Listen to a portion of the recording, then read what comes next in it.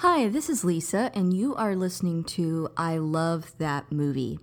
This podcast is for movie lovers. It's not an unbiased opinion, it's not a straightforward review, it's just a couple people talking about a movie that they love. The format is each week I have a guest, and that guest and I discuss a movie that they love, something they're obsessed with, something they connect with. We'll talk about the plot, the director, and the actors, but we'll also talk about the personal connection my guest has with that movie. So if that sounds like something you want to listen to, keep listening.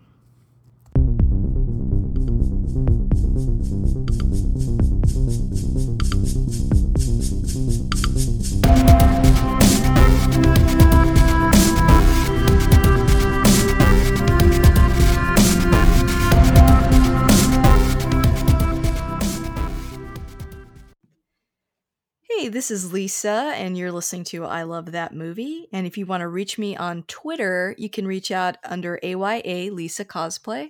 I'm also on Instagram under AYA, and as in Nancy, AMI Lisa. And I have a closed Facebook group called I Love That Movie. The group is closed, but just send me a request and I'll add you. It's just a safe space for movie lovers to discuss their favorite films, judgment free. My only rule is try to keep it positive.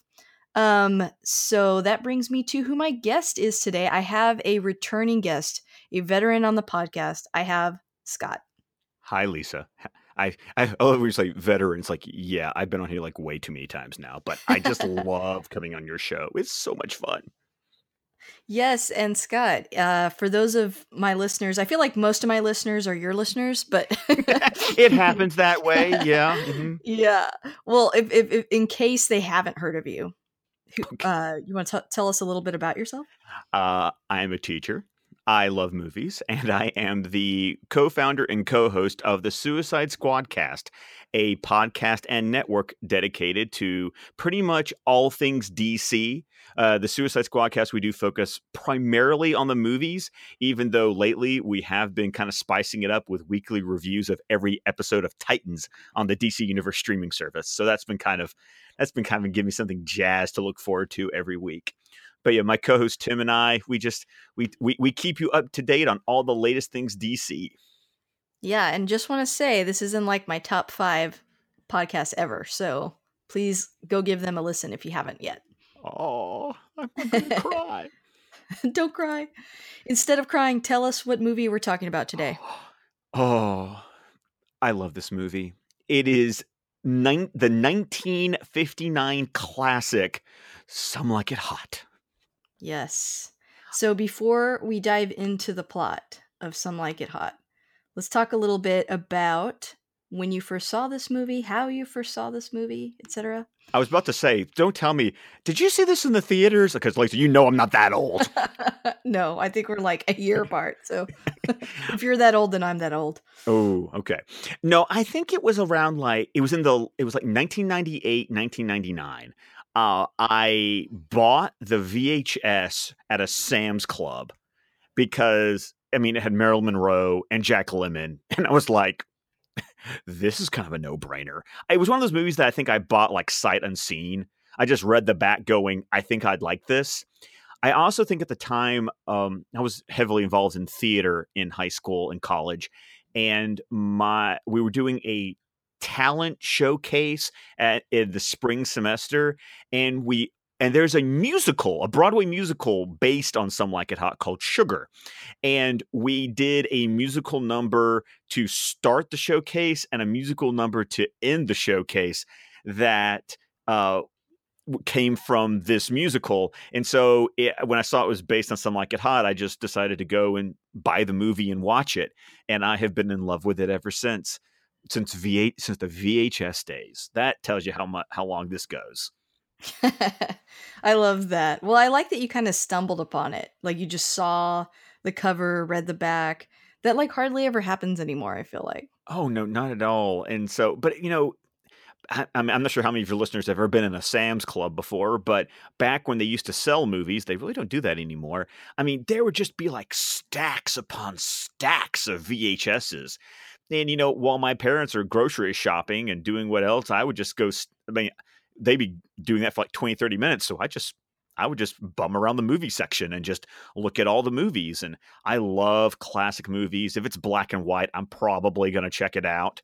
So I just love the fact that I get to finally, I mean, I've talked about a Batman movie and a Bond movie and a weird independent movie that you were like, what the heck are you making me watch? So it's kind of nice to do my first comedy on this show. And along with it being a comedy, it's a classic and a comedy at the same time. So it's just like, it checks all the boxes for me. That's awesome. Well, my story is considerably shorter because I don't think I've ever seen this movie.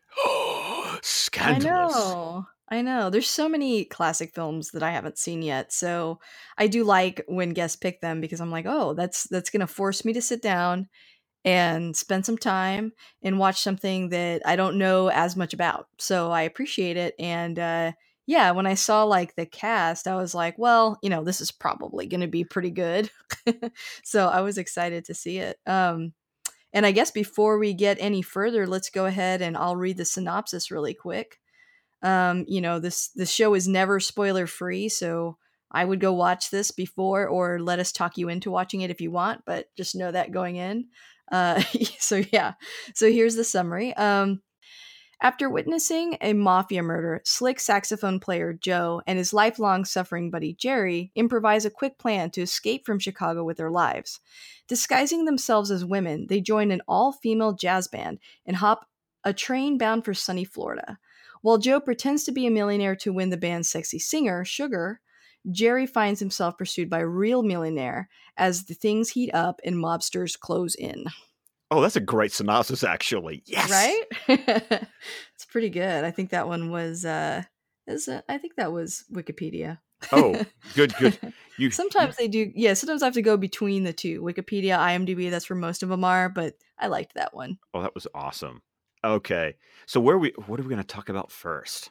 So I was going to throw out a couple quick facts. I just have two, and feel free to chime in. And then if you want to do a couple, and then we'll kind of dive into the director and so on. Okay. So on the top, I have the title of the film refers to the contemporary description of interpreting jazz music as hot or improvisational, as opposed to sweet or straight, meaning as written. Yeah. I can totally dig that because the music is such a big part of this movie. Yeah, and I was wondering what that meant. I mean, they say a line in the film, but I also just wondered, like, in a broader sense, what that meant. So I thought that fact was kind of cool. It's also a double entendre. It does refer to it. It is also kind of a pun on sex as well. Yeah. Well, yeah. The screenwriter has kind of admitted that, so it's like you get all the meanings in this movie. Right. Yeah.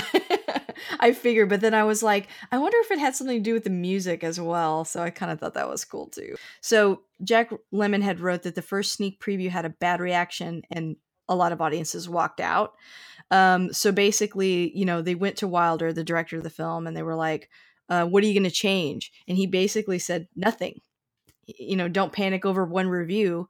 That was just the wrong crowd. And so I think he took out like 60 seconds of the film. Exactly. Yes. And then re-showed it, and audiences loved it. And I really like that story because I feel too many times people are influenced by initial reactions. And I always think that I'm like, unless you got a lot of them, and sometimes they do, that's not necessarily 100% reliable. I even feel like sometimes audiences can sort of influence each other.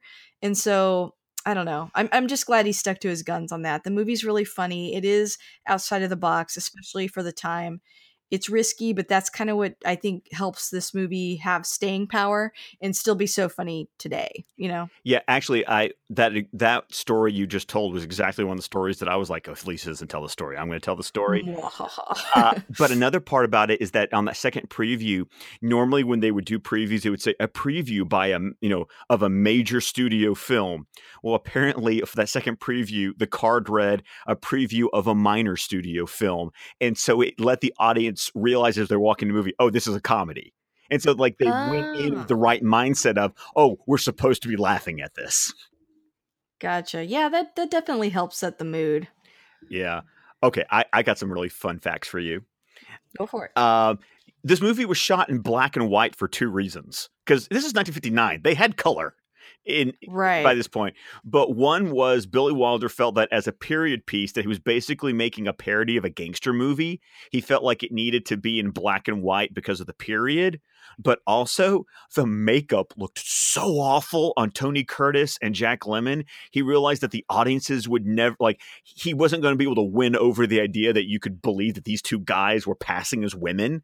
But when you shot it in black and white, it's not as garish and doesn't like offend your sensibilities as much. And so it made it an easier pill to swallow that you could believe these two guys are disguising themselves as women. Right. Yeah, I had heard both those facts before, and I was gonna say, like, I heard the makeup looked a little too green on the guys. Was one thing that I heard. But I have to say, like, watching it in black and white, I think the guys look great. Oh no, That was one thing that hit me right off the bat. Like, it doesn't, like, it's a comedy and they want it to be funny, but their makeup is not overstated. It's pretty natural looking, and I think I maybe it was on Facebook. I said I think Tony Curtis actually looked really good. yeah. He looked pretty. The other fact that I want to start off with, and then others can come up as we talk about the movie. The producers, like the money, originally wanted Frank Sinatra and Mitzi Yes, I. Gaynor.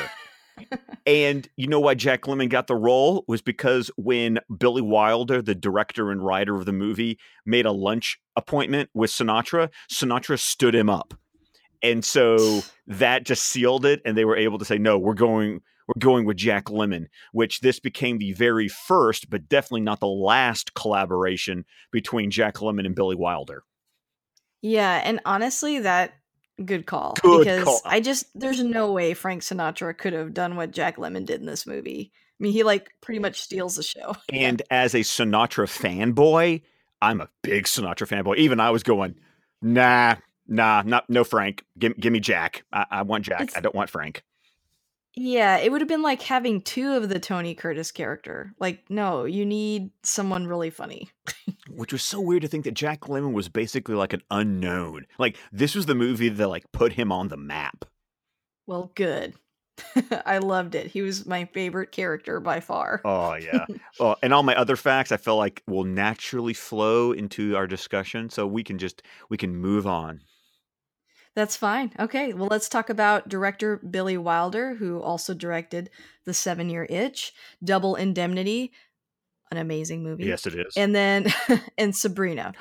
Oh, you left out two of my favorites. Go for The it. Go for it. Those are the just like the ones that stood out to me. oh, The Apartment and Sunset Boulevard. Yeah, I haven't seen those. So got to see those.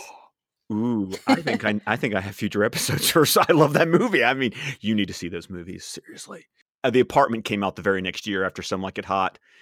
Oh, gotcha. So, oh yeah, I love me, and I'm so glad you've seen Double Indemnity. I love that movie. Fred McMurray, It's so so wonderful. good. I was like shocked by because I kind of like I just read what it was about. I'm like, I'll just pop this in, and then I couldn't get up from my seat. I mean, it was amazing, and it automatically skyrocketed to like one of my favorites. I loved it. I mean, I'm looking at this list of like his like most well known movies, and I have seen 5 on this list that I own and consider like favorites of mine.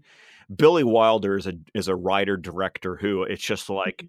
he's one of those directors that you tell me he directed a movie, it's like, oh, I'm watching it. Like there's no question in my mind. I have fallen in love with Billy Wilder over the years just based on the movies we just talked about. Yeah, I mean, a couple of facts that I had about him was that he had collaborated closely with Steven Spielberg on the script for Schindler's List, and he was one of the several directors who was actually considered to direct it, but he ended up feeling he was a little too old. It was kind of on the way to retirement around the time when it came out, and it was also a little too personal. His mother, stepfather, and grandmother were actually killed in the Holocaust. Yeah. So he ultimately told Steven Spielberg to direct it. So just something for people that may not have seen some of these older movies, like maybe a little bit of a closer connection. But I mean, that's how incredible he was. Like he was on the level of Steven Spielberg. Oh, absolutely. So yeah, yeah. Especially in his heyday in the 40s and the 50s. I mean, Mhm. this man was making movies almost almost once a year.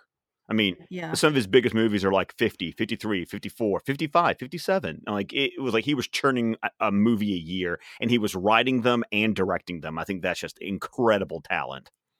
Right. Yeah, and he's among, an elite group of directors who have won Best Picture, Best Director, Best Screenplay, all for like the same film like you're talking about. Oh yeah, I think that was for The Apartment, actually, Mhm, mhm. because this film we're talking about tonight got nominated but won nothing because it Oh, ca- it's hard for comedies to win. well, and it was also the same year that Ben-Hur came out, and Oh, like yeah, Ben-Hur love the took Movie all Empire. the awards,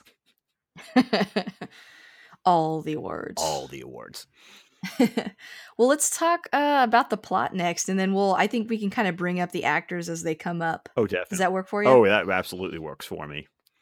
Well, great. Well, start us off. Ah, I think it's so funny because you go into this, and I mean, any cover art you see, you already see the guys as girls, and you see Marilyn. I mean, so like that's what you're ready for. But when this movie starts, it starts like a classic 40s Warner Brothers gangster movie.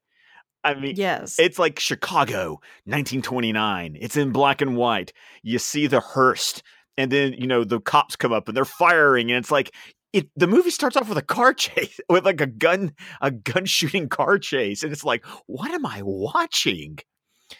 I think that's what's so cool about the movie is there's so much going on. Like in addition to being funny, it's very exciting. And anytime you set a movie in this time period, I mean, I'm automatically on board. We'll talk about it here in a minute, but there's a part that really is exciting to me. But I'll just say that I like any mobster related movies in general, and that Prohibition era. And yeah, it's just this hits my sweet spot right away. Well, what's also great about it is that a couple of the sort of supporting cast are actual like gangster movie stars that Billy Wilder cast to basically play parodies of the kind of roles that made them famous. Because Right, it would be like having, like, Al Pacino and Robert De Niro in the movie, like, kinda selling how serious it is even though it's gonna be a comedy. right, because you have George Raft who plays Spats Columbo, which is kind of like the Al Capone of this movie. And he was a big 40s gangster movie star. And then you had Pat O'Brien playing the Fed. And it's like they're totally playing the cliche characters that made them stars back in the day. So I just love the idea of, and like you said, it was like when Warren Beatty put Al Pacino in Dick Tracy. It's just like that. Well, that's just what you do. You get somebody who has like instant star appeal and audience recognition going, yeah, that's what he plays. And I Right, love yeah. it. I think even for someone like me that may not be familiar with some of those actors, they play it really straight. It's not like funny or silly, and so the gangsters in this movie feel real and they feel like frightening. And I think I don't know. I always like comedy like that where it's in what's happening, and you can like trust what's happening is funny enough to where you don't have to ham it up necessarily. So I really Oh appreciated yeah. that about You know, it. it's like you don't even know this is a comedy until Tony Curtis and Jack Lemmon show up, because Right. the joke is that the speakeasy is in a funeral parlor, and like you Mhm. get the code word, and like they have the secret door that lets you in, and they're all talking in that very stilted 40s gangster way of the you know what'd you see, sir? Tell me again. I'm a little hard of hearing. And it's like Toothpick Charlie, and they're all talking like this because this is the way you talk in a gangster movie. And it's just and like you said, they're playing it like it's an actual gangster movie until Tony Curtis and Jack Lemmon show up on the bandstand in the speakeasy, and they're complaining about how they have no money. They need to pay everybody off. If they don't, they're going to get kicked out of their apartment, and they're not going to be able to eat, and they owe everybody. And I just love how it automatically sets up one of their two problems. Like you automatically see that Tony Curtis as Joe is the slick gambler, ladies' man. And you can automatically see that Jerry, played by Jack Lemmon, is like the sort of fussy, frantic, so worried about it. Like he's worried about paying everybody back. And Joe's all worried about the get rich quick scheme of how they're going to make even more money if they just borrow $10 or something. Yeah, I love how Tony Curtis makes Jack Lemmon feel so bad about wanting to get dental work done, which would actually be like a good use of their money. And he's like, no, we have to pay people off first. And he's like, oh, of course. He's like, but we could do that by betting this all on the horses. And he's like, what? And yeah, I think that, you know, the fact that they make a joke about how this job is going to last for a long time, or it's not a joke yet until something happens right after that. But well, the joke is the fact that they see the Fed using his badge to poke a hole in his cigar that he's smoking because he's right, which was like super dumb, by the way. Exactly. Like, you don't think everyone's looking for badges in a speakeasy in Prohibition era Chicago? I know. At first, I thought something was going to happen to him because he asked to sit in a certain space, and they told him no to sit over there. And I'm like, oh, they're on to him. But I guess not. No. But what I love is that one of the first things I ever laugh at is just Tony Curtis and Jack Lemmon play so well off each other because they're talking. And Joe is all like, oh, why are you always worrying Jerry? And Jerry's the one who sees the badge. And he goes, don't look now, but the whole city just went underwater. And they see the badge and they just look to each other and they just start packing up their instruments. And I just love it. It's like, yeah, it's funny. The timing is perfect. The timing is perfect. And that's what this movie is. If you want a how-to manual on comedic timing, this movie has got it in spades. Like line delivery and looks, it's just like it is just a snappy 2-hour movie. Like it doesn't even feel 2 hours because it's just always moving. Oh, for sure. And like, you know, when this came up, you know, I watch some classic films for the podcast, and sometimes I just watch them on my own. And for the most part, Nick, my husband, enjoys watching them. But sometimes he'll see a certain movie and he'll like just see the cover and go, ah. And like, honestly, when he saw this, he went, And I was like, okay, I'll watch it while you're at work. But then the second it was over, I was like, man, you should have watched it with me because it really is that funny. And I think, you know, sometimes comedy can be dated. And when you try to show somebody something from a long time ago, it's like, it just isn't funny anymore. The jokes aren't current. You know, the pop culture references don't make sense. But there are some rare movies that the comedy is pretty much timeless, and I do feel that this movie has that. Oh yeah, and I'm sorry, that drunk who gets kicked out of the speakeasy and then gets brought back. Oh yeah, wants another cup of coffee. I want another cup of coffee. And I'm sorry, he says it like 5 or 6 times, and I laughed every single time. It's just like I even know the line is coming, and I laugh.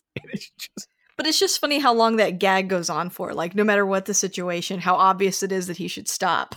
Like, oh yeah, because that's just a great because you know the whole point is that, you know, like you said, it's the setup of, oh, they think they have this great job, and then literally like after the first week, the cops bust in on it, and then they're right back to, you know, being penniless and needing a job. And so what was the bit you really loved? In that particular scene, yes. or well, yeah, I agreed with you about the coffee. I liked how that guy, the coffee drinker, you know, he's like, I want another cup of coffee, which is obviously like a euphemism. They're calling the drink something else, or they're adding alcohol to coffee. And then he stumbles upon and spills his coffee onto Spat's shoe. And and then he asks for, you know, instead of like realizing that he's possibly about to be rubbed out, he asks for another cup of coffee again. And then it's jumping ahead a little bit, but later in the scene when they are arresting everybody, you know, everyone's fleeing, and coffee guy comes out again and asks for another cup of coffee. I mean, they literally have to take this guy away, and I just thought that was so hysterical. Oh man. And so of course, you know, at that point, you know, you really get a scene after that just continues to show kind of what a scumbag Joe is. And yes. And how bad you feel for Jerry, that he's kind of like, you just wonder, Jerry, why do you hang around this guy? Because they hawk their overcoats, and it's like the middle of winter in Chicago, and it's snowing, and they're freezing, and they're going to like all the talent agencies trying to find work. And then, and they're not welcome at some of them. Oh, maybe you're about to say that. Oh, sorry. No, it's just that they're just like, now it's all the secretaries. And you get to the one secretary who, oh dear God, Joe was just a complete dirtbag too. And she is about to have the time of her life, you know, pulling a fast one on them. And I don't know who that actress is, but I love these old black and white movies when you get that lady who's just the broad, who's just sassy and just like independent and just willing to like give it to him. And just the fact that she's just like, no, you were a complete jerkwad. I don't know why you would even think about showing back up here. Yeah, I love the way it's setting up. I mean, it really plays into the plot later. You don't realize it in the moment of how Joe's, gambling and just, misuse of money and mistreatment of women is going to play such a huge part. His comeuppance is coming. So this is where we get the idea that there is this all-girl band who needs a saxophone and a bass player.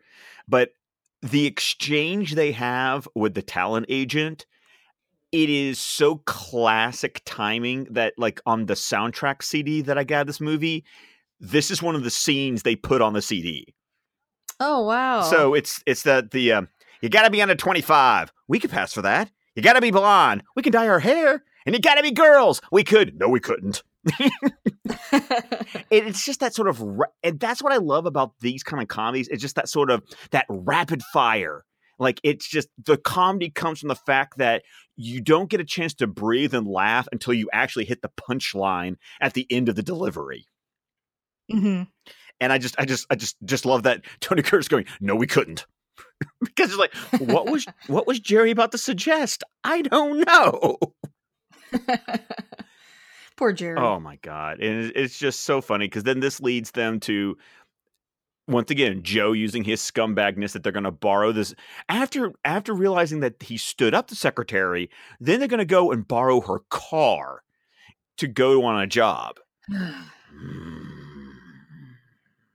Yeah, it's kind of like he's just one of those guys that's just gotten away with it. And I think maybe Jerry sticks with him because even though he's getting them further and further into the hole, I mean, Joe's constant confidence in himself, I think, is just a little bit magnetic for someone like Jerry. Exactly. Who doesn't seem to have any confidence at all. Right. No.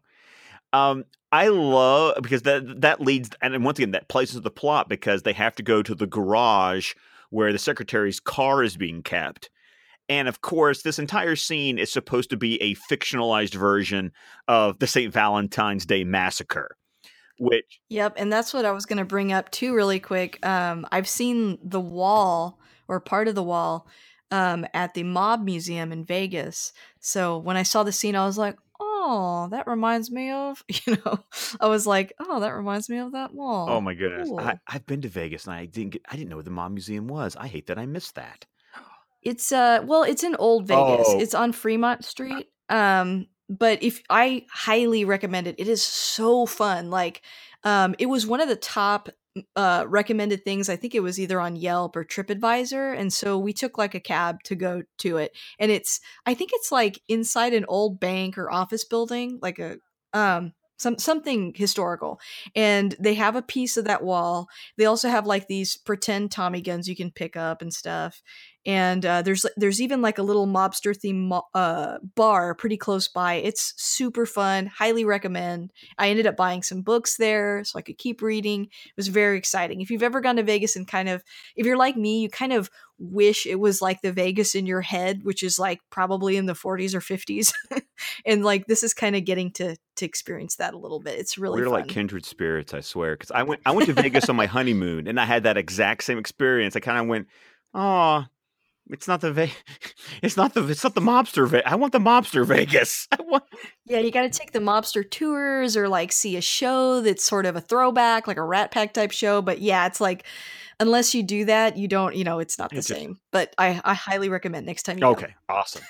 Well, but continue. Sorry. Well, no, it's great because, this is where really this is like the inciting incident of the movie, because Joe and Jerry witness this version of the St. Valentine's Day Massacre.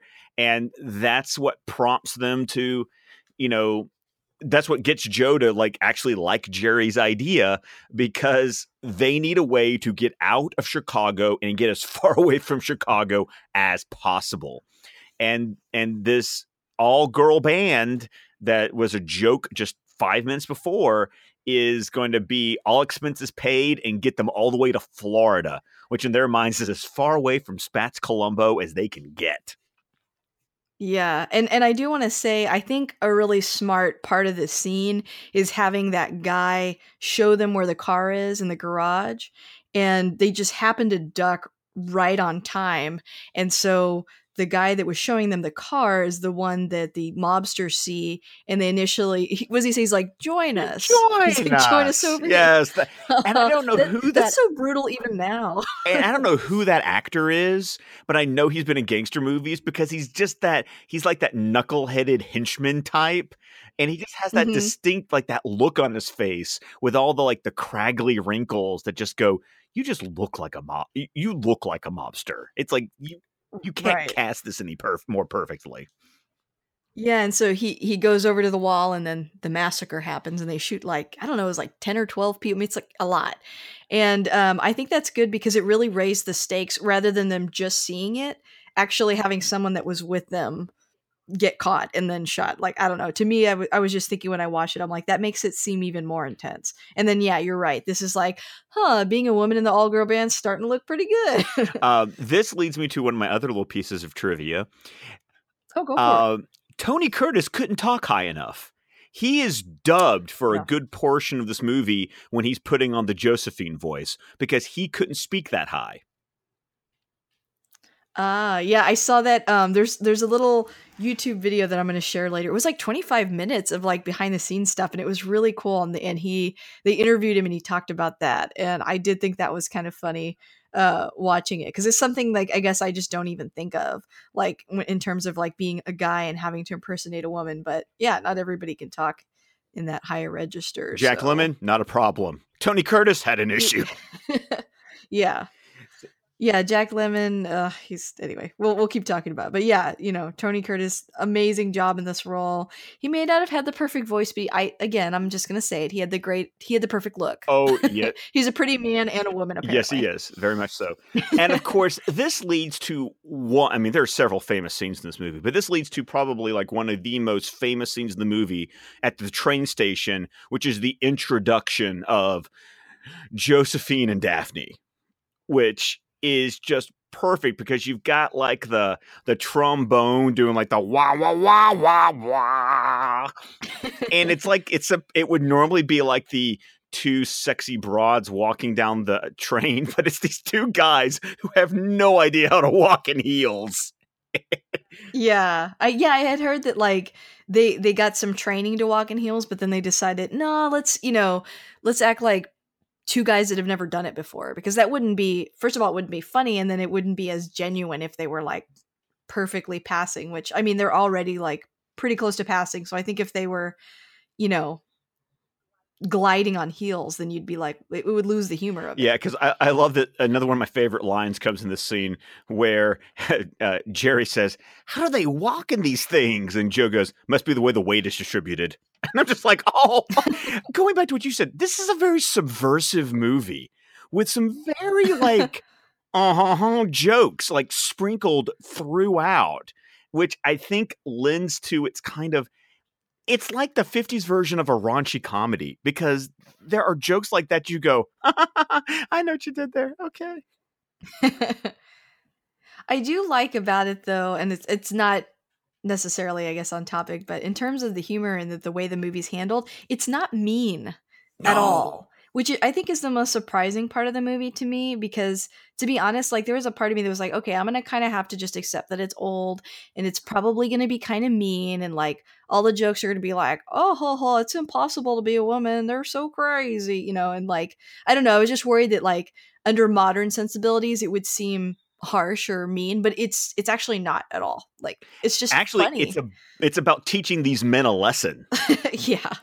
Yeah, and Which like in sort of I don't know, yeah, it's like a walk, I guess walk in her a mile in her shoes kind of way. Even Marilyn's character, which hasn't been introduced yet, but we will. Um, everyone is handled really well, I think, in the film. Like I said, I mean, yeah, the guys do get their lesson, but even their lesson isn't super harsh. Like, I don't know, I just thought they keep everything pretty positive and everybody has a good wrap up at the end. I don't know. I like that about it. Oh, absolutely. I think it just kept in mind this is a comedy. Yeah. So we're going to keep things light, you Right. know. It does stay light. Right, and even the mobsters are kind of light on because they're light parody versions of mobsters, Sure. and, and of course you brought it up, so we have to indicate the magnificent introduction of one of the most beautiful film stars of all time, Marilyn Monroe. I'm Yeah. I mean, this woman is just gorgeous She and really is. a talent. I think I saw your tweet this week and they like you did not quite appreciate how talented she actually is as an Yeah. actor. It's kind of like when I did that episode with Sarah about Breakfast at Tiffany's. I think some of these older Hollywood actresses, I just I wasn't really into some of these movies, especially I hate to admit it, but back in the day, musicals I didn't really watch a lot. And then anything that I would consider like a romantic comedy, I kind of avoided, and they tended to have stars like this in them. So if I did watch a classic movie, they tended to be more serious.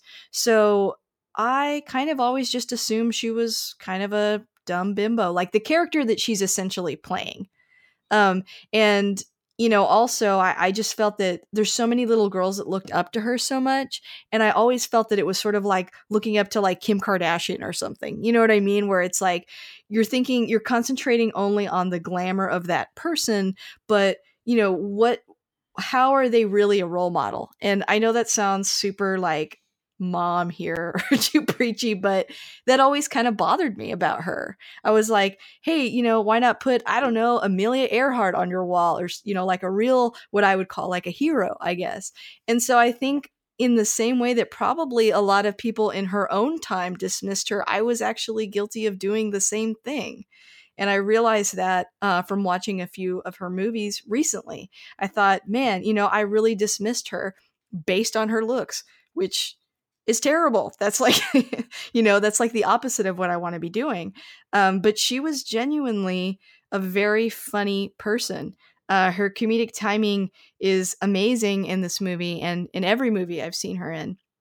I Yeah, even kind of feel like the director in the behind the scenes was, kind of cutting her down, and even some of the people she worked with, but like they were acting like they are responsible for how funny she is. But I don't agree with that because I've seen her in other stuff and I think she's hilarious and she is playing a part, but she knows that part really well and she can be funny and dramatic and everything in between. I don't know. I thought it was a really good performance. well, I think some of the behind the scenes stuff that I think I saw some of the same stuff that you did. And I think a lot of people just had to deal with frustration with her Hmm. because she was super insecure as an actress. She was super insecure, A- Yeah. and I think what I've seen interviews with Billy Wilder that because this is his second time working with her. He'd already worked with her on the 7 Year Itch, Right. and Right. so he brought her back because he knew she'd be great for the role, and he said she was great. I think something that Billy Wilder would say is he just wished she would have believed herself how great she Yeah. was. Hmm. And I And know they kind of got into it. Like he would like insist you say the line a certain way, which is fine. I mean, a lot of directors want you to stick to the script, especially if they wrote it. But one of the behind the scenes thing I saw was he kept insisting she do it correctly, and her back was actually turned, so they could have like redone it in post production. But it was like getting to a battle of wills at that point between the two of them. They were I've just seen like butting heads. I saw the exact same featurette you're talking Okay. about, so I know exactly what you're talking about. But it's kind of funny because there's a callback to 7 Year Itch in the train scene. Yes. Yes. Yeah. Because as she's walking down the train, some steam shoots out of the train, and she kind of jumps and starts walking. It's supposed to be an homage to the famous standing over the subway and the wind blowing her skirt up in Yeah, that and movie. it's an homage, but I think it's actually an improvement because I think it's in a weird way. Number one, I think it's actually funnier. And then number two, even though it's not as obvious and direct as blowing up her skirt, it just weirdly feels more like sexy funny than than the original scene. Do you Oh, I agree? oh I completely agree, and Jack Lemmon agrees with you too. By the way, of course, Just the reaction, yeah. I love his lines like, "Look at that! It's like Jello on springs. And I think that's a big part of Jack Lemon's character too. Like he is such a lech, and by the end of the movie, he's like totally different, which I thought was really funny. Oh, it's just watching. I mean, he is just like a horn dog for Marilyn Yeah. Monroe, like for the next like 10, 15 minutes. And it's just all and it's like, I love that whole thing. I'm a girl. I'm a girl. That line that kind of works its way through it. But yeah, it's a great introduction. You once again, you just get that sort of that great music. And I have to give credit to the composer, Adolf Deutsch. Oh, the music in this movie is so fantastic. If you love jazz, you're gonna love the score to this movie. Yeah, it was I liked all the musical numbers in this film. Again, I mentioned that a lot, but there are some movies I've seen that are musicals where sometimes you feel like they're taking a break. And I know this isn't really a musical, but it has quite a few musical numbers and quite a few songs in it. And every time the music comes into play in this movie, it never feels like an interruption. It just feels like it's enhancing it. And the fact that they're jazz musicians and they're in a band, like it just plays really well into the plot for me. I know. So I'm just kind of curious, like, what was your like? We're kind of at the train station. Mhm. This is kind of like where eh, we're waiting. It's like we're finally to sort of like the gimmick of the movie, and then of course we get the train ride, which is interesting to me because you see. I think the train ride is where, as an audience, we become like super sympathetic to Sugar, Marilyn Monroe's character, and like we empathize with her, and we. It's like you want to hold her and go, "It's gonna be okay," because you hear her story, and I feel like this is the beginning, especially for Joe, the beginning of him being less of a jerk. Yeah, I think for both of them because for me it kind of starts uh there's a scene, I think it's in this scene where Joe had decided that Jerry's name was going to be Geraldine, right? Yes. And then he introduces himself as Daphne. And like number one, Jack Lemon's character is so scared and so timid, but it's funny to me the second that he puts on these clothes and he takes this persona of Daphne, like he just comes to life. He eats it up and he embodies it very quickly and more competently than he did as Jerry, I noticed. And even when he says like I like Daphne better, it's like he's thought about it. He's picked he's crafting this image of himself as this woman. And it's funny, but it's also, I don't know, sort of like it ends up being like a character growth thing for him, I feel like. And maybe I'm, reading into that, but that's how it felt for me. And then with Joe, they end up on this on that car with all those women, and Jack Lemon's character, the first thing he says is he's like, "Oh, I'm locked in this car with all these women," which becomes really funny in a later scene because he says that that's, what he wants, right? He's trapped in a car full of beautiful women, and then later there's a scene where he's trapped in his bed with a bunch of women and he's not happy. So I No. just thought that was a funny call. Like that's a funny, like the way that they set up jokes in these movies and gags is just really, really smart to me. Well, it's like you give them what they want, and then they realize, oh, that's not what I really wanted. Right. He's like, that's not going to go how I thought it was going to go. And then also, they do really humanize Sugar, but they also humanize all the women in the scene too, because I feel like a lot of times, they're just like the cute girls that are in the band, but he ends up like drinking and eating with them and being around them, and they're just as like, I guess, free spirited and sorted as guys are. It's just, to me it felt like the scene was like, this is what we do when you guys aren't around. you Well, know it was like they all having a slumber party, but one where it's like we're drinking, we're smoking, we're eating cheese and crackers, and we're telling like bawdy jokes that like I missed. We get the punchline, but we missed the setup. Yeah, and like also another smart thing they did, I think, with these girls is they had that leader. What's that guy's name? Beanstalk, Beanstalk. Okay, Beanstalk, and then there's a lady. And Sweet Sue. Sweet Sue. Okay, so they right off the bat they're like, you women, you can't drink, you can't do this, you can't do that. And really the lady is the Sweet Sue is really the engineer behind how strict their lives are, quote unquote, supposed to be, because they're supposed to be like professional, good women that don't get distracted by alcohol or men. And then the second they go to sleep, they immediately do all that. It's kind of like this is an act. We are not these people. We have to pretend to be these people, but we're not behind closed doors. And I thought that was kind of funny for the guy characters to see them that way. Oh, absolutely. And I loved and one of the best scenes is for Marilyn Monroe is that first scene where she's like telling her life story about how she just has this thing for saxophone players. And I love it when she says, "I come from a musical family. My mom's a piano teacher and my dad is a conductor. Where do you conduct? But the Baltimore and Ohio." It's just like, oh God, what a great line. It's just and that's one of those scenes where you just go, Marilyn, you have timing. You just nail this.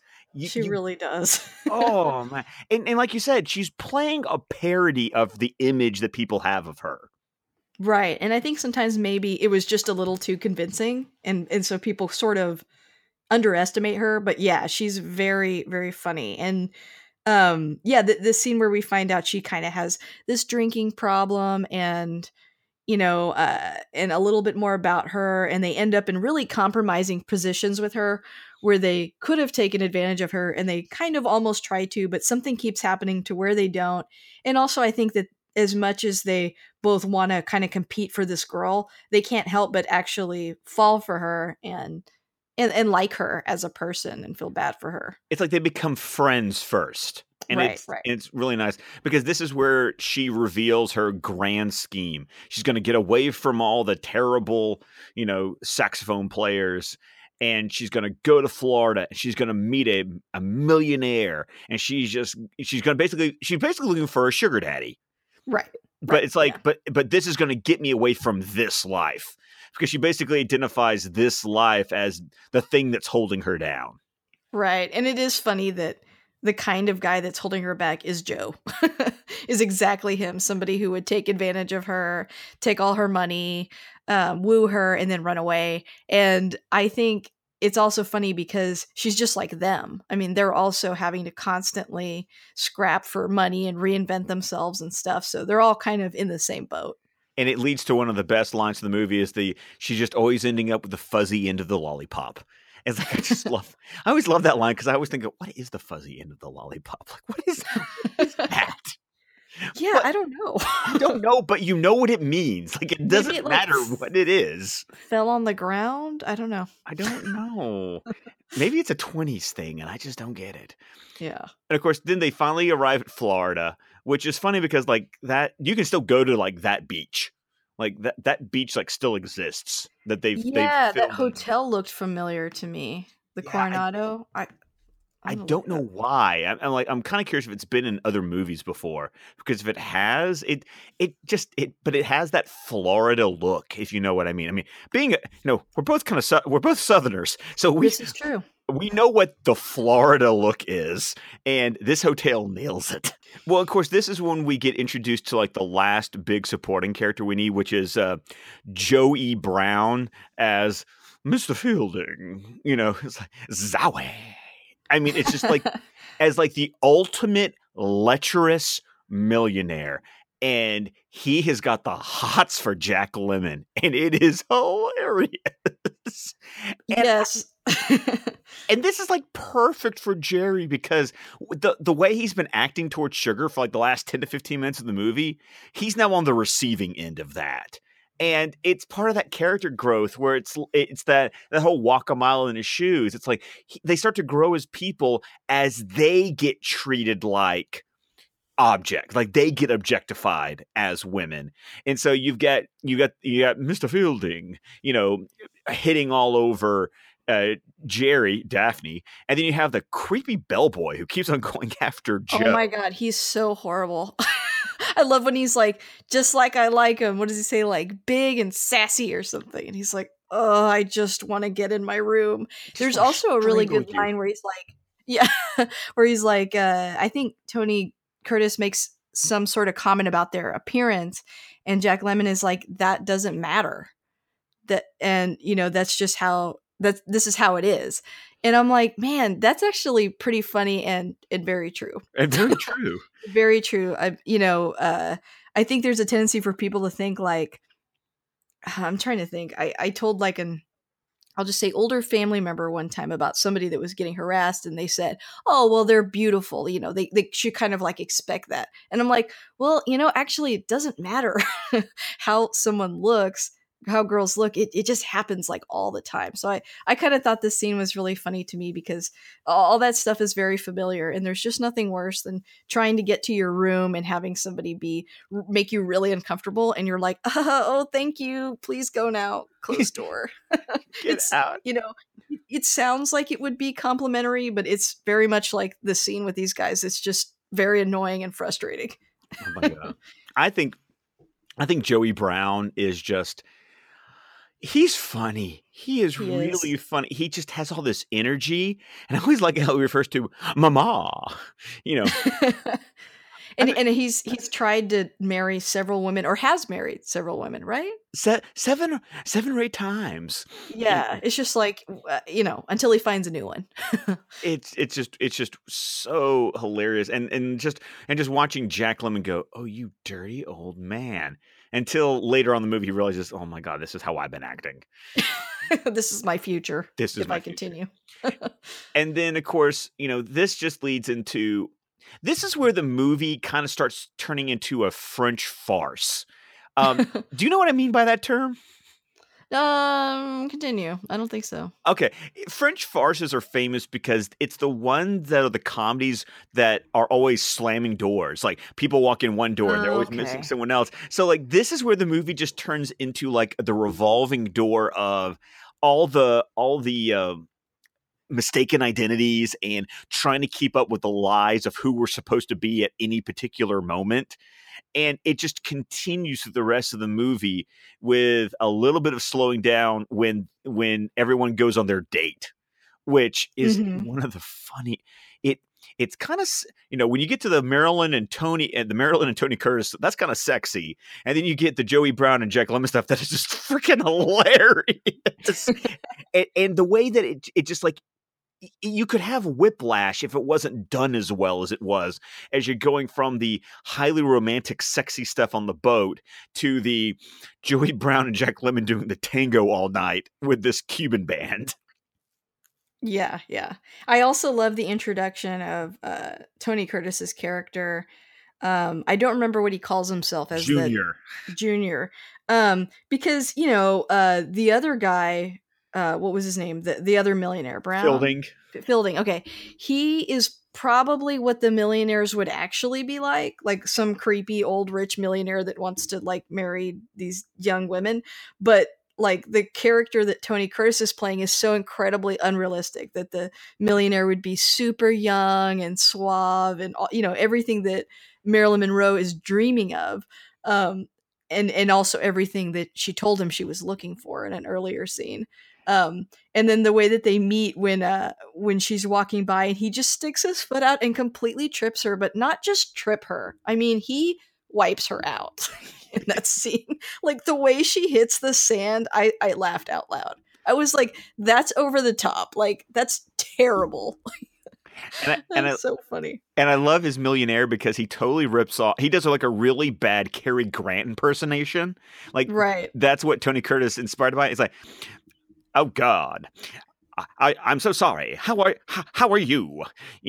Oh, I have to worry about people recognizing me." And he talks in that like that really awful. Cary Grant didn't talk like that, but everyone thinks he talks like that. That Joe Day. Yeah, and it's kind of like only Sugar would be fooled by that. It's so obvious, but. Yeah, like she meets him and he's everything that she's looking for, and then Daphne runs into him on the beach as well and starts trying to challenge him. And I really love the part where he says like, "Oh, I can't wait to tell Josephine," or is it Joseph? It's Josephine, yes. Okay, Josephine. He's like, "I can't wait to tell Josephine about this," and she's like, "Oh, you're right." And he's like, "Well, let's go ahead and run back right now," and starts running. And she's like, "Well, I don't think we have to run," and he's like, "We do." So they like race all the way back to the to their hotel room, and then they get into their hotel room, and he's like, this is the best. We're gonna wait for him to walk in, and it's gonna expose him. It's gonna be awesome. He's like, I can't wait. And then they hear Josephine sing in the bathtub, and they go in there, and she's taking a bubble bath, and they talk for a long time, and they're sort of sparring off, and Sugar's unaware of the two of them sort of going at each other about their lies. And then she leaves, and Josephine's like, of all the evil things to do to this woman, which is funny because he was also deceiving her in that scene too, because he's still pretending to be a woman, and he wanted to go swimming with her all afternoon. He basically just wanted to be around a bunch of women in their bathing suits. So it's not like he's any better. But then when Tony Curtis gets out of the bathtub and he's covered in that water, that says everything for him.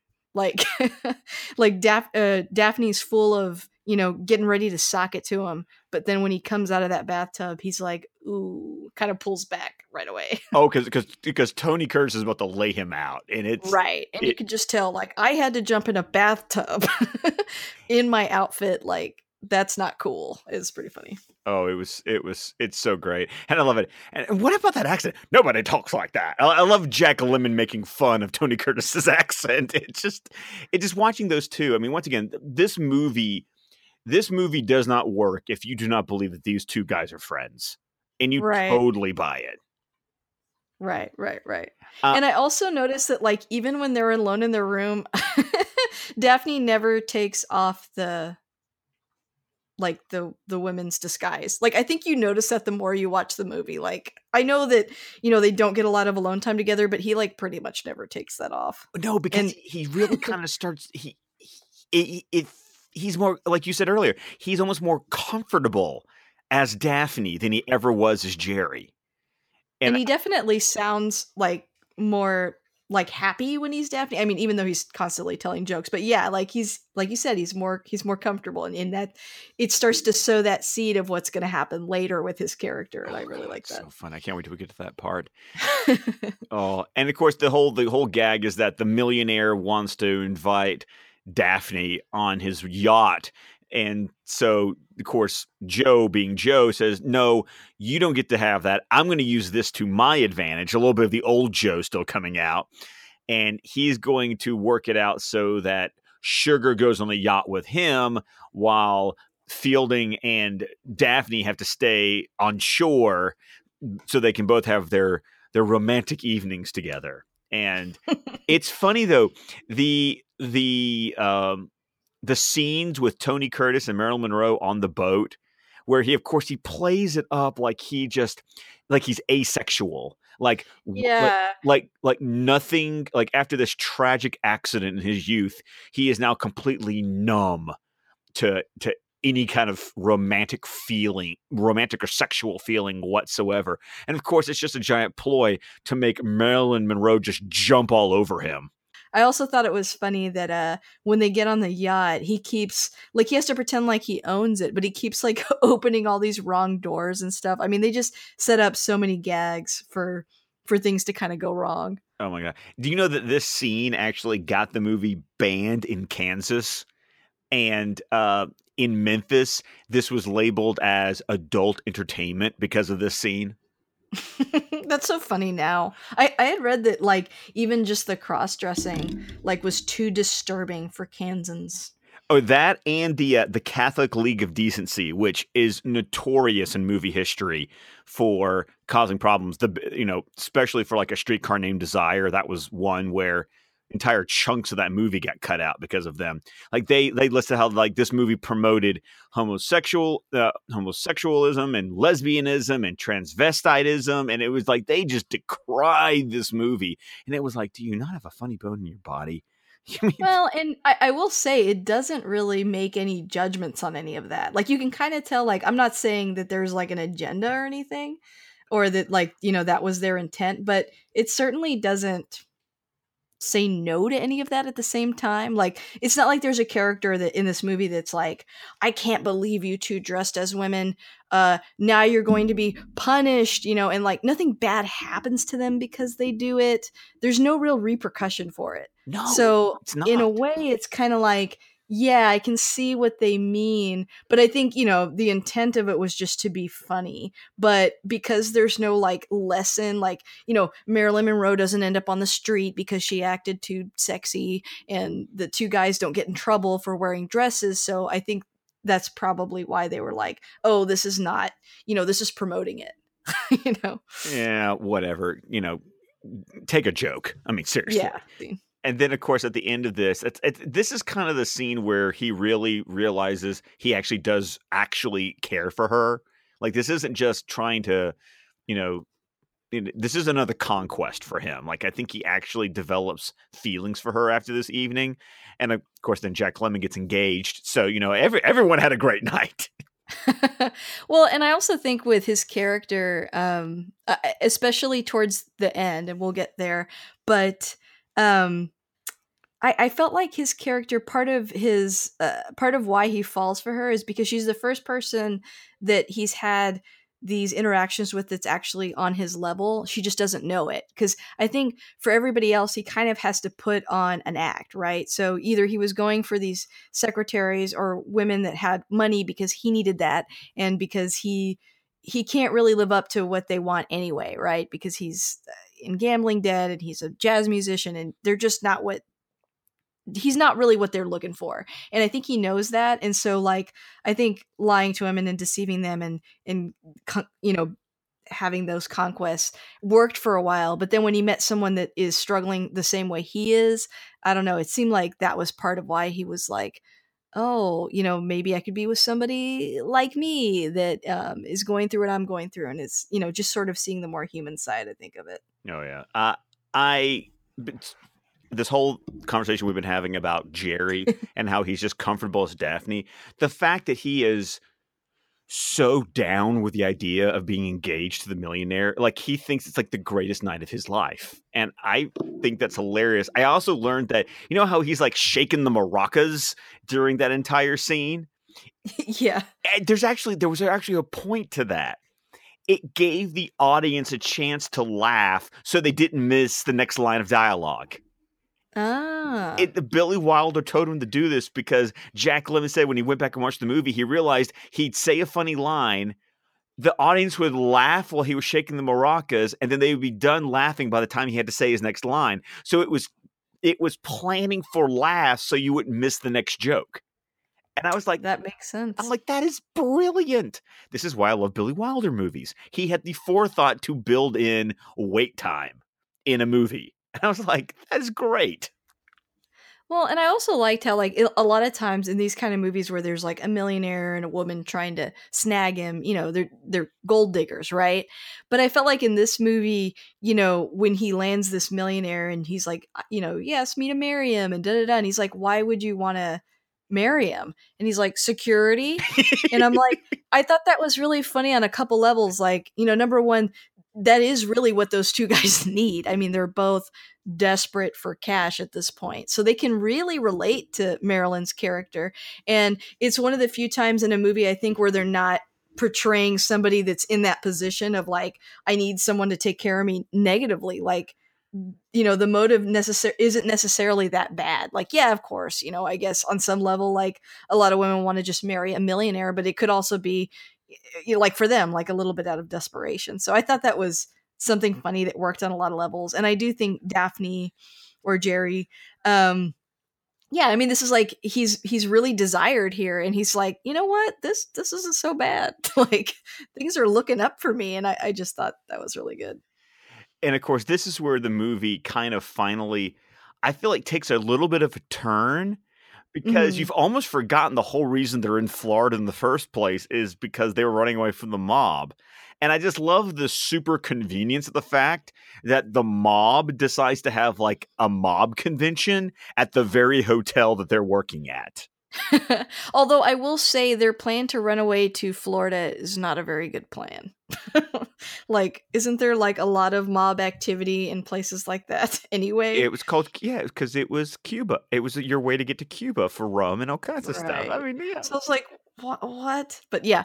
So yeah, I love when you see them too, because they get off or they come down the stairs and they're just at the highlight of their like, man, look at all this great stuff that's happening to us.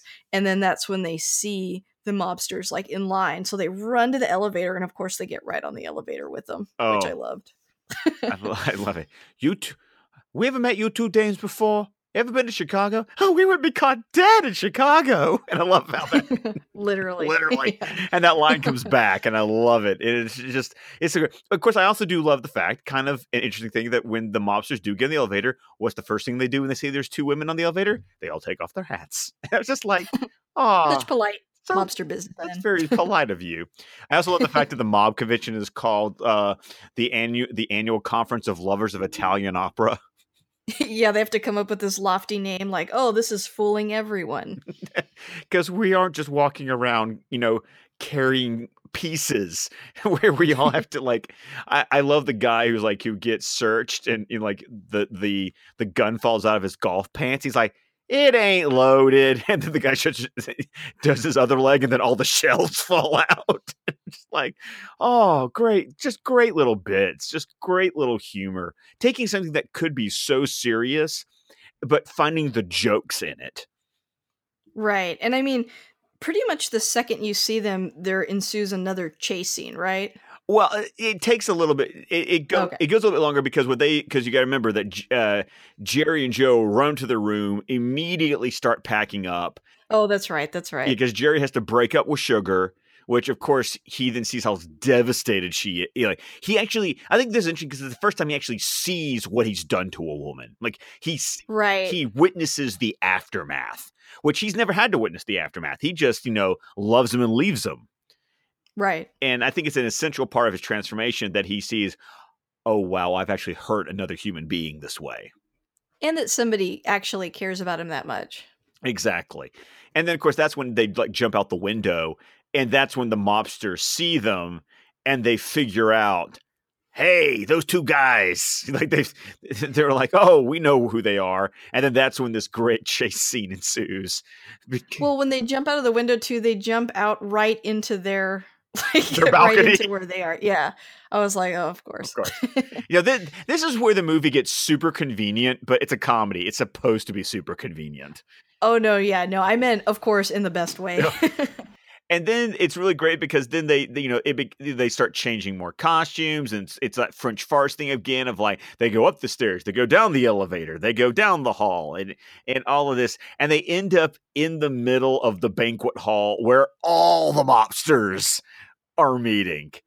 I love that part so much. When they're like under the table and you're like, well, how are they going to get out of this one? Oh, and then of course you've got like the head mobster, who, I don't know who this guy is, but he has got like one of the most distinctive looks and distinctive voices I have ever seen. Because the character's name is Little Bonaparte, and it's just, some guys will say he's getting too big for his britches. I say he's got vision. And he's just like this great, I think when I was in a production of Guys and Dolls, I think I totally like cribbed his character for one of the gangsters that I played, because he just got that voice that says, I am a mobster. Yeah, and I think too, like, the second that there's a party, you're like, oh, someone's gonna die. Because, like, anytime there's some big mob hit, that's what's coming next, right? Is, that was too showy, that was too much. Now you're gonna have to pay. Plus, it's kind of how it always ends anyway, but especially when there's a big hit like that. So you kind of knew there was gonna be some karma coming back around to these guys. Or at least in this scene, I was like, uh-oh. Well, especially when you hear that he was like Toothpick Charlie was like a friend of his. Oh, yeah, yeah. Of course, part of me wants to go, you do realize he ratted him out to the feds. I mean, I felt like there's like some mob code there that would have said, you got what was coming to you. I don't know. That's just the way I always read mob movies. It's like, as soon as you rat yourself, That's true. You rat yourself out to the feds. It's like, no, you get, if you get rubbed out, that's on you. Yeah, yeah. And then, of course, what happens? You've got Jerry and Joe witnessing another mob hit. And now they have all the mobsters coming after them. I think it's funny that, like, right after they shoot all of them, they're like, okay, now. And they like run. And you're like, why did they do that? But it took me a minute to go, oh, they did that because the doors were open. Yes. Yeah. I was like, why would they leave right then? Why wouldn't they? I was like, oh, yeah, that's probably their only opportunity. And then, of course, this is when Joe talks Jerry into saying, "You're going to call that millionaire boyfriend of yours, and we're going to get on his boat, and he's going to be our ticket out of there." Because they hear the mobsters saying that they're covering the railroad stations and the airports and the roads, and like the yacht is like the only way to get out of there. And I love it too because that's also where, you know, Joe goes back and then he sees Marilyn Sugar singing this beautiful, it's called "I'm Through with Love." Oh, one of those great, broken-hearted ballads. Like, Mm-hmm. life just beat me down. It's like the jazz version of a country song. Right. And once again, he has that moment, and that has that great scene where, dressed as Josephine, he goes up on stage and just plants one on her in front of everybody. I kept thinking that must have been a scene back then where they were like, okay, now you've crossed a line, you know? But I always feel like that Sweet Sue is there to undercut it because you see the That's true. look on her face and she's like, "Beanstalk!" I know she was so concerned about their morality the whole movie, so that must have just broke her. Exactly. And then, of course, you see that great realization on Sugar's face that she's like, "Oh," because she like recognizes the kiss, and it's like, Yeah. "Oh, I get it." And of course, she immediately starts chasing them on a bike, and then I love it when like they show up at the millionaire speedboat to get on his yacht, and he's like, "This is this is Josephine. She's my bridesmaid." And then Yeah. and then Marilyn shows up on the bike and he's like, "Another bridesmaid? Flower girl." And then, of course, this leads to one of the greatest comedic endings of any movie I have ever seen. I don't know if you feel the same way, but the ending to this movie is just so pitch perfect. It's not expected. Like, number one, it's very sweet because it starts off with Tony Curtis um coming completely clean with Marilyn. He takes the wig off and everything, and he's like, this is who I am. And he's like, I've been lying to you this whole time. I'm not a millionaire. And she's like, I know, it's okay. And then he's like, and I'm also like the kind of guy you don't want to be with. Like, I'm a jerk and I'm a musician. She's like, I told you I always fall for those kind of guys. Like, just total acceptance of who he is, somebody that's truly loving him how he is. Like, on the one hand, it's funny, and on the other hand, it's really sweet.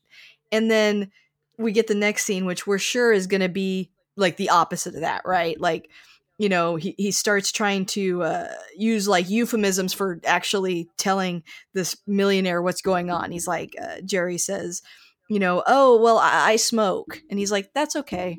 And he's like, well, what does he say? He's like, I've been running around with musicians. I have a bad past. He's like, oh, I forgive you. And then he's like, I can't have children, which is like almost saying it. No, and the way he says it so seriously, he's like, "I can never have children." And Well, he's like, we'll adopt. And then he finally goes, and he like rips his wig off and goes, I'm a man. And he's like, nobody's perfect. And then the look on Jack Lemmon's face of, huh? And then the music, Yeah.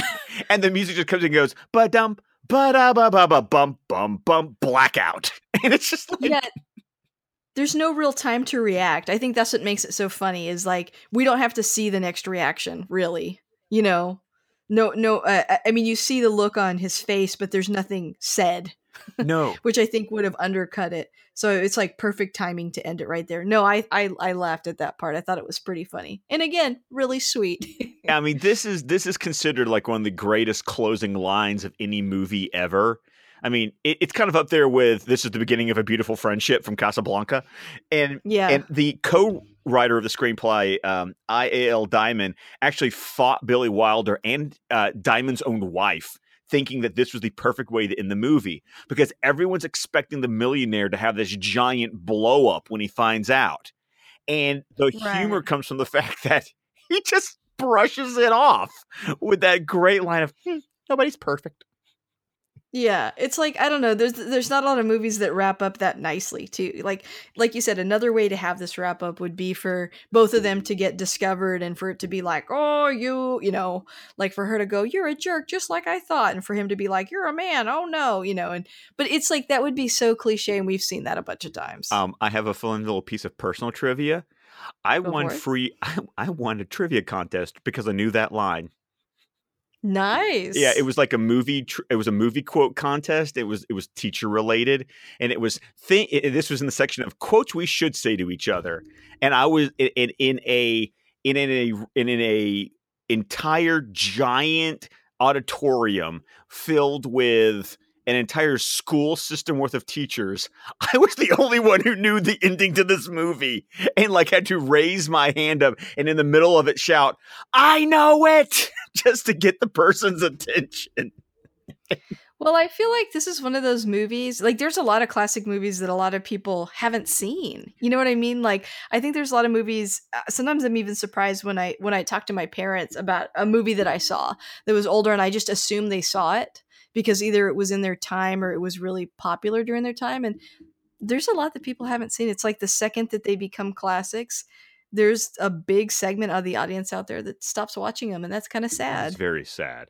Um, I was very happy, and I think it was like in 2000 or 2001 when the American Film Institute was doing all those 100 greatest lists. This of course made it into the list of 100 greatest movies, but when they did the list that was specifically the 100 greatest comedies, this movie was voted the number one comedy of all time. That's awesome. Yeah, I'm a big comedy nerd. That's like another one of my fandoms that I really like. So and I really appreciated this a lot. I thought it was hilarious. Ironically enough, number two was Tootsie. So two Oh, movies about really? cross dressing make the two Hmm, top interesting. spots. That's really interesting. I wonder why that is. I Hmm. I don't know because I don't know. Dustin Hoffman I'll made be a pretty thinking good about looking that. woman too. I just have to say, you know. He did. I've seen that one. It's been a long time though. Like I can't quote it or tell you much about it, I but can't either, but it was kind of like the reason I'm going to put a little plug here at the end. The reason I picked this movie is because about a week ago, the Criterion Collection just released a completely restored Blu-ray of Some Like It wow. Hot, and that's actually what I Nice. watched last night when I watched the movie to prepare for this podcast. And for all of you, the movie lovers in your audience, if any of you have not gone completely like digital and you still appreciate a fine physical media, I can highly recommend the Criterion Collection. They make a point of finding films from around the world that are considered um, great, some of the greatest films of all time, and they publish editions that are specifically about getting the highest technical quality and the best special features available. So the one I watched is this complete 4K digital restoration from the original masters. And oh, it Nice. looked gorgeous. Yeah, my uncle Gil, who I had on the Blade Runner episode, he back in the day before you could buy these online, you just saw him all the time at Borders or Barnes and Nobles in the back looking at the Criterion collection. Oh, Tim Rooney, who you've had on the show before, and Yeah. is a big fan. Oh, he and I like whenever Barnes and Noble's like 2 or 3 times a year does their 50% off sales. Oh, my wallet is doomed, and It's crying. but I would just recommend if people want to check out this movie, you can get it digitally, and that's great. But if you're a real connoisseur, I can definitely recommend the Criterion edition that just came out I don't know when this episode will drop, but it's like brand spanking new and it is totally worth it. It is a great edition of the movie to own. Yeah, that's awesome. Well, that leads to my last two questions. What keeps you coming back to this movie? I don't care how many times I watch it, it is funny every time. Some comedies, after you've seen it once or twice, the jokes just stop being funny. This movie, I know what all the jokes are, and I don't care, and I'm still gonna laugh at them. And yesterday, I had a really crappy day at work, and nothing made me happier than to just cuddle up in my blanket after my family went to bed and pop this movie in and just laugh my butt off for 2 hours because it's sweet and it's funny and it just makes you feel good. Yeah, no, I completely agree. What would you say to someone that's never seen it before? Why? I what I would say is What would you have said to me last week? I didn't have to say anything. You were like completely gung ho. I would just say, listen, it's yes, it's black and white. Yes, it's over like 50 years old at this point.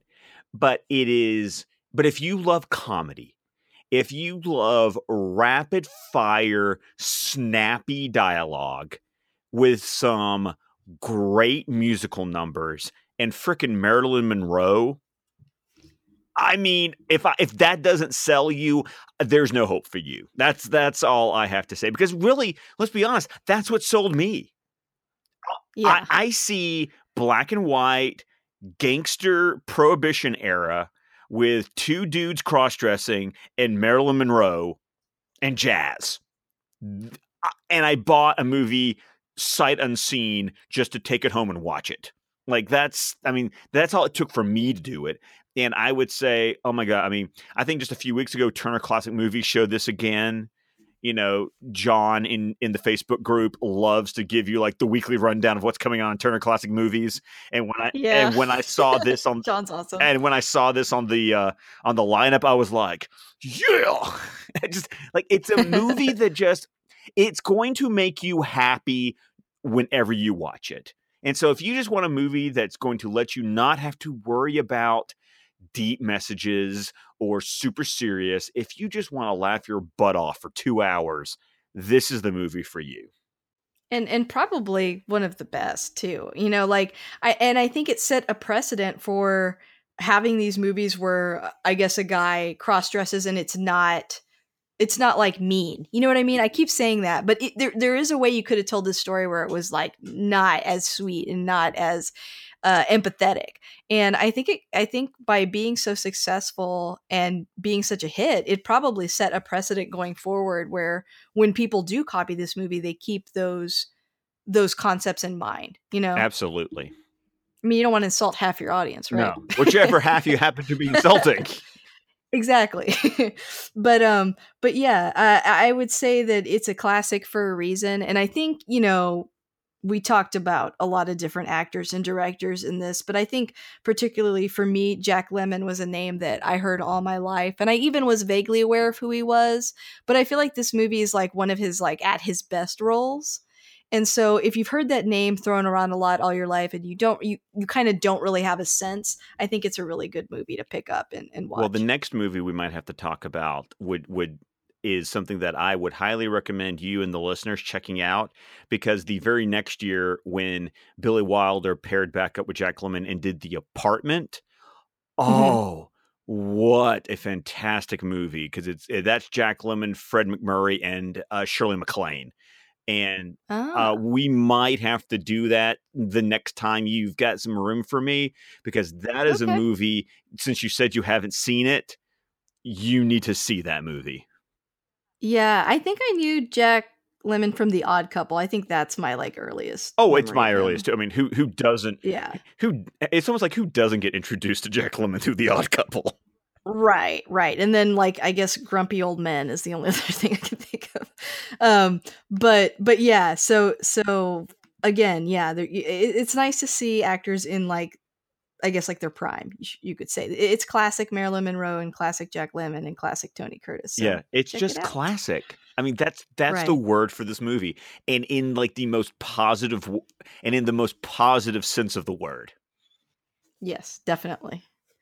Well, Scott, thank you again for coming on. Always love having you. Oh, I always love being here, and thank you so much for inviting me. Like when you wrote me and was like, "Hey, I got a spot available," I was like, I was like with bells on. And then when I thought about this movie, I was like, yes, I get to check my I love that movie bucket list of, I'm trying to check all the boxes. And it's like this kind of took care of classic and comedy. It's like I wanted to do this, and you gave me the opportunity with this movie, and it was fantastic. And Scott, where can people find you? Oh, I am on most social media platforms. I'm most active on Twitter. You can find me at ScottDC27. I'm also on Vero if you happen to find yourself over on that social media platform. And for my podcast, you can of course visit www.suicidesquadcast.com. That will be a website where you can find our entire network of shows, which of course does include the OG Suicide Squadcast with OG. me and my co-host Tim. Come check us out. We have a fun time. We love Lisa. It's a Ah, love fest when it comes to our little, Podern family. I totally agree. Well, thanks so much, and have a good one. You too.